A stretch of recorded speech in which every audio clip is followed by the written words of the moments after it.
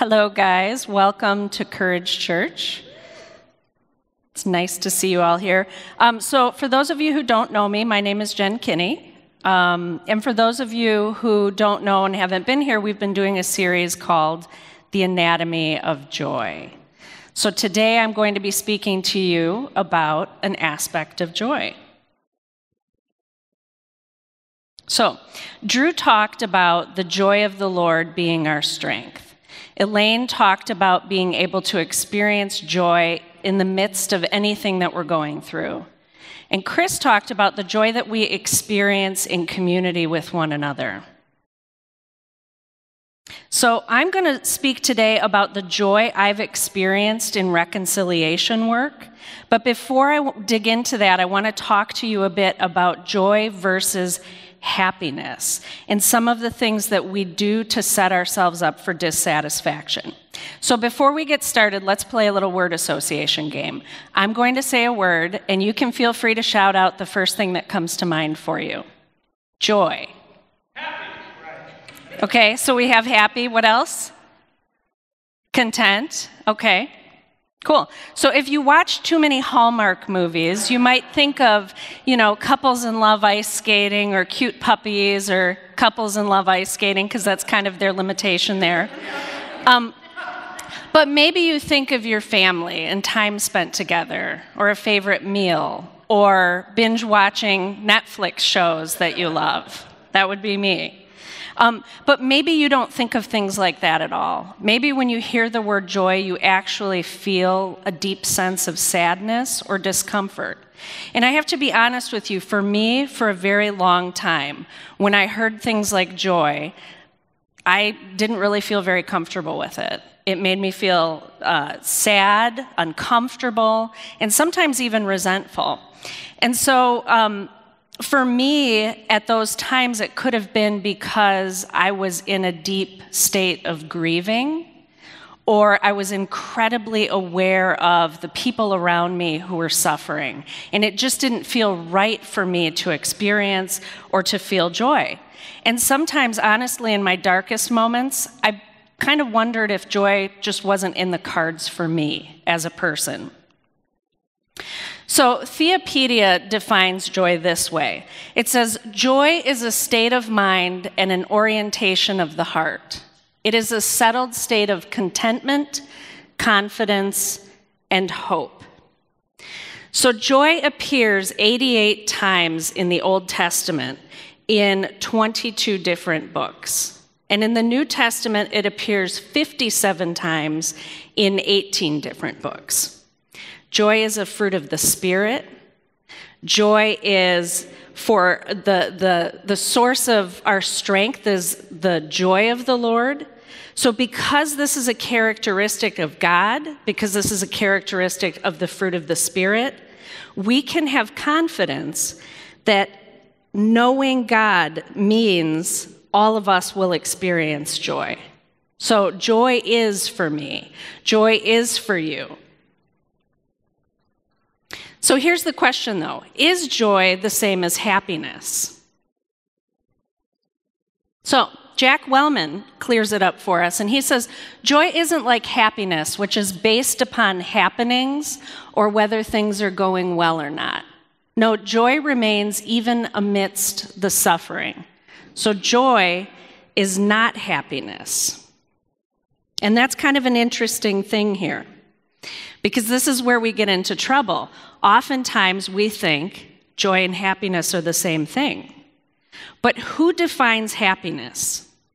The world around us defines happiness. We are inundated with messaging through commercials, through movies, through magazines and social media on a daily basis.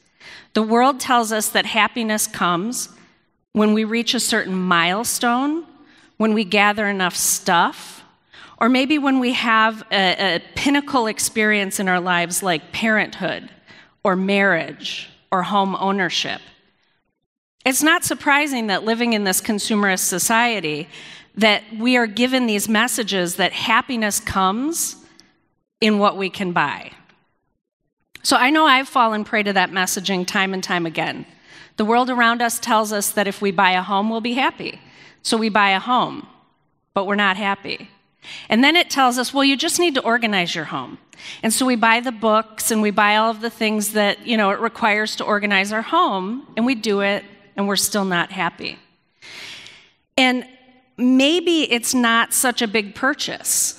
So for me, it can look like buying a $6 cup of coffee that I can't afford because I'm convinced that I will feel more whole and complete and maybe transported off to some lovely, comfortable space in the world. But you see how this works? So our pursuit for happiness becomes this unending cycle of dissatisfaction. And instead of drawing from God, many of us are attempting to chase happiness instead. Now, I'd love to say that simply understanding the difference between happiness and joy would mean we could step more fully into joy, but it's a little bit more complicated than that. And I want to be clear here. I'm not trying to say that we have a specific model that we have to follow in order to experience joy. But I am saying that we have set things up in our lives that make it more difficult to actually engage with and experience the joy that God has for each and every one of us. So, here's the thing about happiness. When we pursue it, it typically actually leads us away from joy. Happiness is a counterfeit, and its pursuit causes us to avoid things that we see as a threat to it. So what are some things that we might see as a threat to happiness? Pain, grief, discomfort. So we avoid them, and we pat ourselves and we run from those things. And what we end up doing is we end up creating barriers to joy. So I learned about this when my brother died. When I was 24 and my brother was 20, he was my only sibling, he was killed in a four-wheeling accident. The following months for me were a haze of just grief and agony. It hurt to breathe.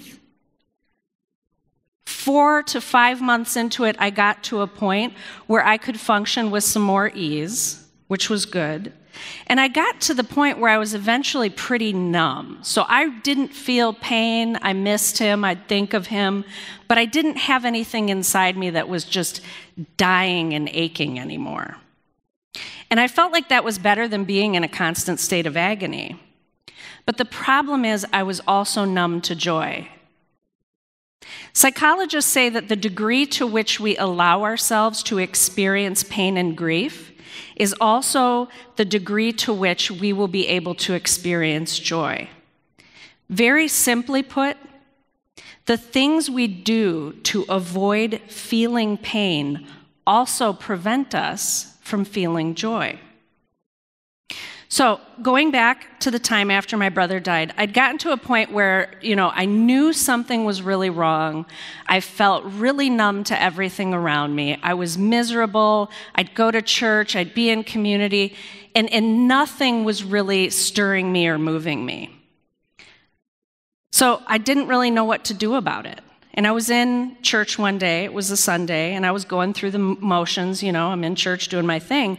And all of a sudden these words just pierced through and kind of woke me. And it was, "Blessed are those who mourn, for they will be comforted."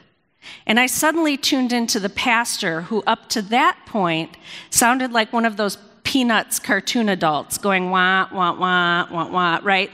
And he went on to say, and this was the part that really stuck with me and was very difficult, but he went on to say that God would comfort those who mourned. And the catch was that I would actually have to go and I would have to mourn. And I would have to trust God enough to let go of my tightly held grief and feel again. Now, I had worked very hard up to that point not to feel, so I wasn't very thrilled with this idea. But there was something stirring inside of me, and I knew that this message was for me. And I went home, and I will never forget that moment. I can still see it. I can still feel it in a sense. And I just laid out on the floor, and I said, "Okay, God." And it was like this test. I'm like, "Fine, you said that you were going to meet me in my mourning, and you were going to comfort me. So I'm going to trust you with that. And I'm not happy about it, but I'm going to do it. And I let go. And for any of you here who have grieved the loss of somebody or been in a state of intense mourning, you know how terrifying an experience this is. Because you're letting go of a control, at least a perceived control, and you're letting go. And for me, I was so afraid that it was going to just swallow me whole. But I trusted that on the other side of that was a loving God who would hold me, comfort me, and free me. And that's precisely what happened. Now, I don't want to delve too deeply into the study and science of psychology because it's out of my realm of expertise here. But I do want to talk about one more important aspect and barrier that we deal with when it comes to joy and pain. So they're called defense mechanisms. Has anybody here heard of defense mechanisms? Okay. So when we experience trauma and pain, we use certain mechanisms to protect ourselves. We all have them. It's something that we've developed as children, and it's a form of survival. For me, when I experience pain or trauma, I tend to intellectualize things. So I go to my head, I try to make sense of it, I use data, I do all of these things. And what that does is that separates me from feeling it in my heart. Now, for some of you, it might be avoidance or defensiveness, but whatever it is, it's helpful and it's important to learn about them so that we can choose vulnerability and we can choose more authentic living over protection. Now, carrying that mindset forward has enabled me to actively engage in things that I would have otherwise avoided like the plague. But now, not only do I engage in them and experience them, I experience a tremendous joy in doing so. So let me tell you a little bit about me and how these lessons on feeling have propelled me toward reconciliation. So I am a writer and a podcaster. I worked in anti-trafficking activism for close to 15 years. And for the last 5 years, I've been spending most of my energy in anti-racism work. I even host a podcast dealing with the subject. So I am an activist, and I have the personality of an evangelist by nature, which means when I learn something, I'm going to tell you and you and you all about it, and I'm not going to be swayed by the fact that maybe you're uncomfortable or disinterested, because I'm going to work very hard at letting you know why you need to understand what it is I'm going to tell you. So, hence the podcast, right? But I'm also deeply committed to this idea that we can have difficult conversations and that there is much to learn and experience when we share these things with one another in the context of community. So in 2011, my husband and I moved back from China. We'd lived there for about 5 years, and we came back. I had 2 14-month-olds. I was severely postpartum depressed. We didn't really realize the degree to which I was for a while. And we moved back into a house that was a bit of a gut job, so we were living in absolute chaos. It was a really dark time for me. I felt very alone. And so a little fun fact, in China, they don't allow Instagram or Facebook. So you could access them, but it was really difficult, and you had to use something called a VPN to do it, so I really didn't get to do it a lot. So here I am. I'm back in the States. It's 2011. I've got 2 babies. I'm totally out of my mind, like just depressed and isolated, and I'm fascinated by this online world. I'm just like, oh, what is this? All these people here sharing their opinions, talking about everything. You know, it's great. And so I was enamored by it. And not in an unhealthy way, but, you know, just a curious way. So there were 2 things that I noticed when I got looking at the online world. And that was, 1, there was a deep division. 2, there was a desire to connect and communicate with one another, which are 2 seemingly polar concepts, right? So how many of you here are on social media on a fairly regular basis? Okay. A lot of people. And how many of you have experienced stress or even a loss of hope in humanity when you've been on, right? Yes, exactly. Anybody here experience a strain in friendship or even in family relationships because of your online presence? Right. Hands are going, right? So it is a very difficult space to navigate. And in many ways, social media platforms are like the brave new world. Now, I could talk about that, but I won't. So I think sites like Facebook and Instagram are excellent examples, though, of our deep desire to connect. Because why do they exist? Why are we drawn to them? Why do people love them?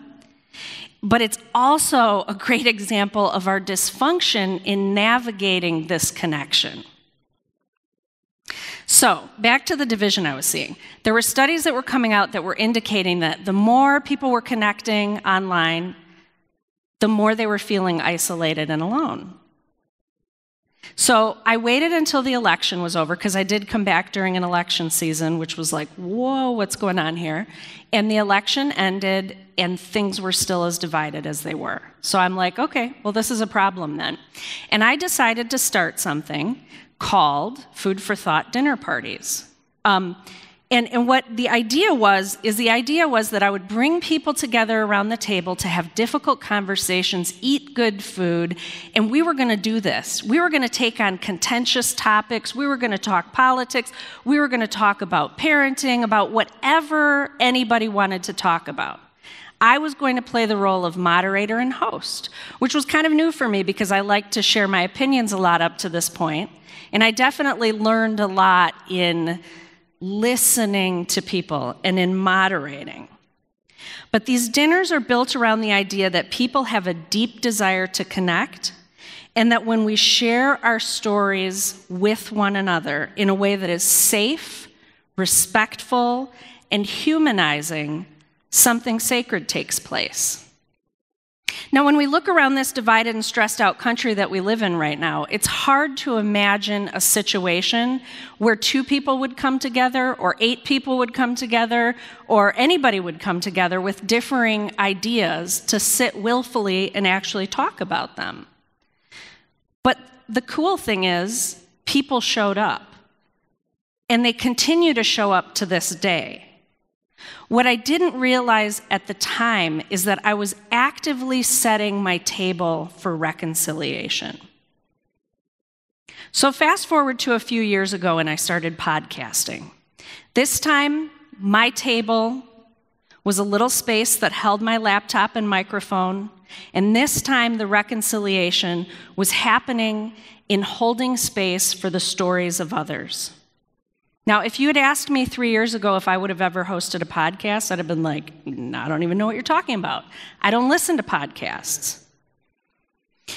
But over the last year in particular, I have connected with, met with people all over the country, and I've developed actual friendships with these people. I've met a number in person, and it's just been this really amazing experience.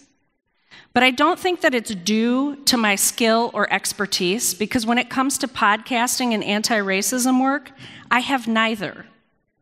What I do have is a strong desire for justice, a passion for digging into difficult and painful conversations when necessary, and a desire to not only acknowledge, but to honor the Imago Dei in each and every person. So how did I get involved in anti-racism work? I'm glad you asked. For the sake of time, I'm only going to touch briefly on a few points as it pertains to this message. But I learned pretty early in my Christian walk that church was the most segregated hour of our week. And I was deeply troubled by this, because I knew that the heart of God was unity in the body. But it would take me close to 12 years to begin to learn why we were the way we were in this country, and subsequently in our church buildings. Now, as Christians, we learn about reconciliation, and we understand that Jesus died to reconcile us to the Father. This is the ultimate reconciliation. But reconciliation doesn't stop there. And we've got this table here. You guys know about the reconciliation table, and it's amazing. This is a theme that flows through Scripture. The prodigal son, Paul, going from killing Christians to preaching the gospel to anybody who would listen. Then we've got the early church, which was full of Jews, Gentiles, and Samaritans. Now, Jews and Samaritans were enemies. Okay, I don't know if you know this, but they would literally walk miles around to avoid one another. And that's just seeing each other on the street. Like, I don't even like parking 8 rows back to walk into Meijer, and they would spend hours of their day trying to avoid one another. But we had the early church as our guide here, and they came together, they lived together, they shared their possessions, they broke bread with one another, they helped each other, and this was the ultimate example of reconciliation. People would look at the early church and they would go, what is up with them? Why is it they live so differently? They knew that the God that these people served was different, that something was different. And so I had a deep desire to be a part of reconciliation. But I had absolutely no understanding of our history or the complexities of racial division in this country. Several things had to happen in order for me to get there. 1, I had to learn about our history. 2, I had to have diversity in my community and friendships. 3, I had to be willing to press into discomfort. 4, I had to get comfortable with the practice of lamentation and repentance. And this is where understanding the difference between happiness and joy and valuing the importance of being uncomfortable and feeling pain came into play. Because I can tell you, if I were chasing happiness as the world valued it, there is no way on this green earth that I would step into some of the work that I've stepped into or the work that I'm doing now. But you know, the most surprising thing in all of this work for me is the joy that I have experienced at the reconciliation table. The actual physical table at dinner parties, the virtual table in social media, and the podcast table. So in those spaces, we're pressing in, we're having hard conversations. I'm hearing heartbreaking stories, learning about atrocities, entering into lamentation, holding space for one another, and ultimately, all of this can be summed up in honoring God in another, honoring the imago Dei in one another. See, I thought I was the one setting the reconciliation table. But I've learned over the last 8 years that it was actually God setting this table all along. And I love that song that we were singing earlier. You know, even when I don't know and I don't see, God is doing a work. Because I'll come to these points where I'm just like, how has all of this come together in such a way? It's so amazing. And it's just this reminder that God was there in all of these steps and all of these places along the way. So I cannot tell you enough how much agony and heartbreak and joy I have experienced being a part of this process. I have learned that in listening, lamenting with, being challenged out of my comfort zone, and in honoring the imago Dei in every person, that God is there. And so is joy. Joy is in broken and shattered places. Joy is in difficult conversations. Joy is there because God is there. When I started to tune in and learn about the realities of certain injustices that were taking place in this country, in my neighborhood, to people I love and care for, I could have looked the other way. I could have done what I do when I feel pain and discomfort. And I could have reached for those defense mechanisms. I could have intellectualized it, and I could have turned to defensiveness. I could have avoided it altogether. But I made the decision to trust God, that God would meet me in this difficulty because He had done it before. I said no to my comfort and yes to listening to others. I said no to my comfort and yes to sitting with others in their pain. I said no to my comfort and yes to something that seemed very likely to cause a lot of stress in my life. I said no to comfort and yes to the invitation that God placed before me. An invitation to join in the work of reconciling us to one another. So what is it for you? What hard thing do you feel that God is calling you to? What injustice are you witnessing that feels too painful to hold space for? Where are you feeling that nudge and that still small voice of God whispering, I gave you a heart for this. I want you to open your eyes, your heart, and your ears. I want to break your heart the way that my heart breaks for this. And I want you to trust that I can use you to bring comfort, to bring joy, to bring connection, healing, justice, which is kingdom living. So what is it for you? And will you trust God enough to open your eyes, open your ears, and open your heart?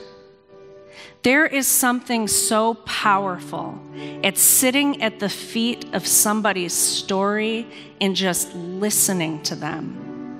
And we see this and we hear these stories coming from the reconciliation table. The power of sitting with somebody, connecting with another human being, telling them in your actions and in your life that they matter, that you see them, that you love them. That is so powerful, and I feel so privileged to be a part of this work.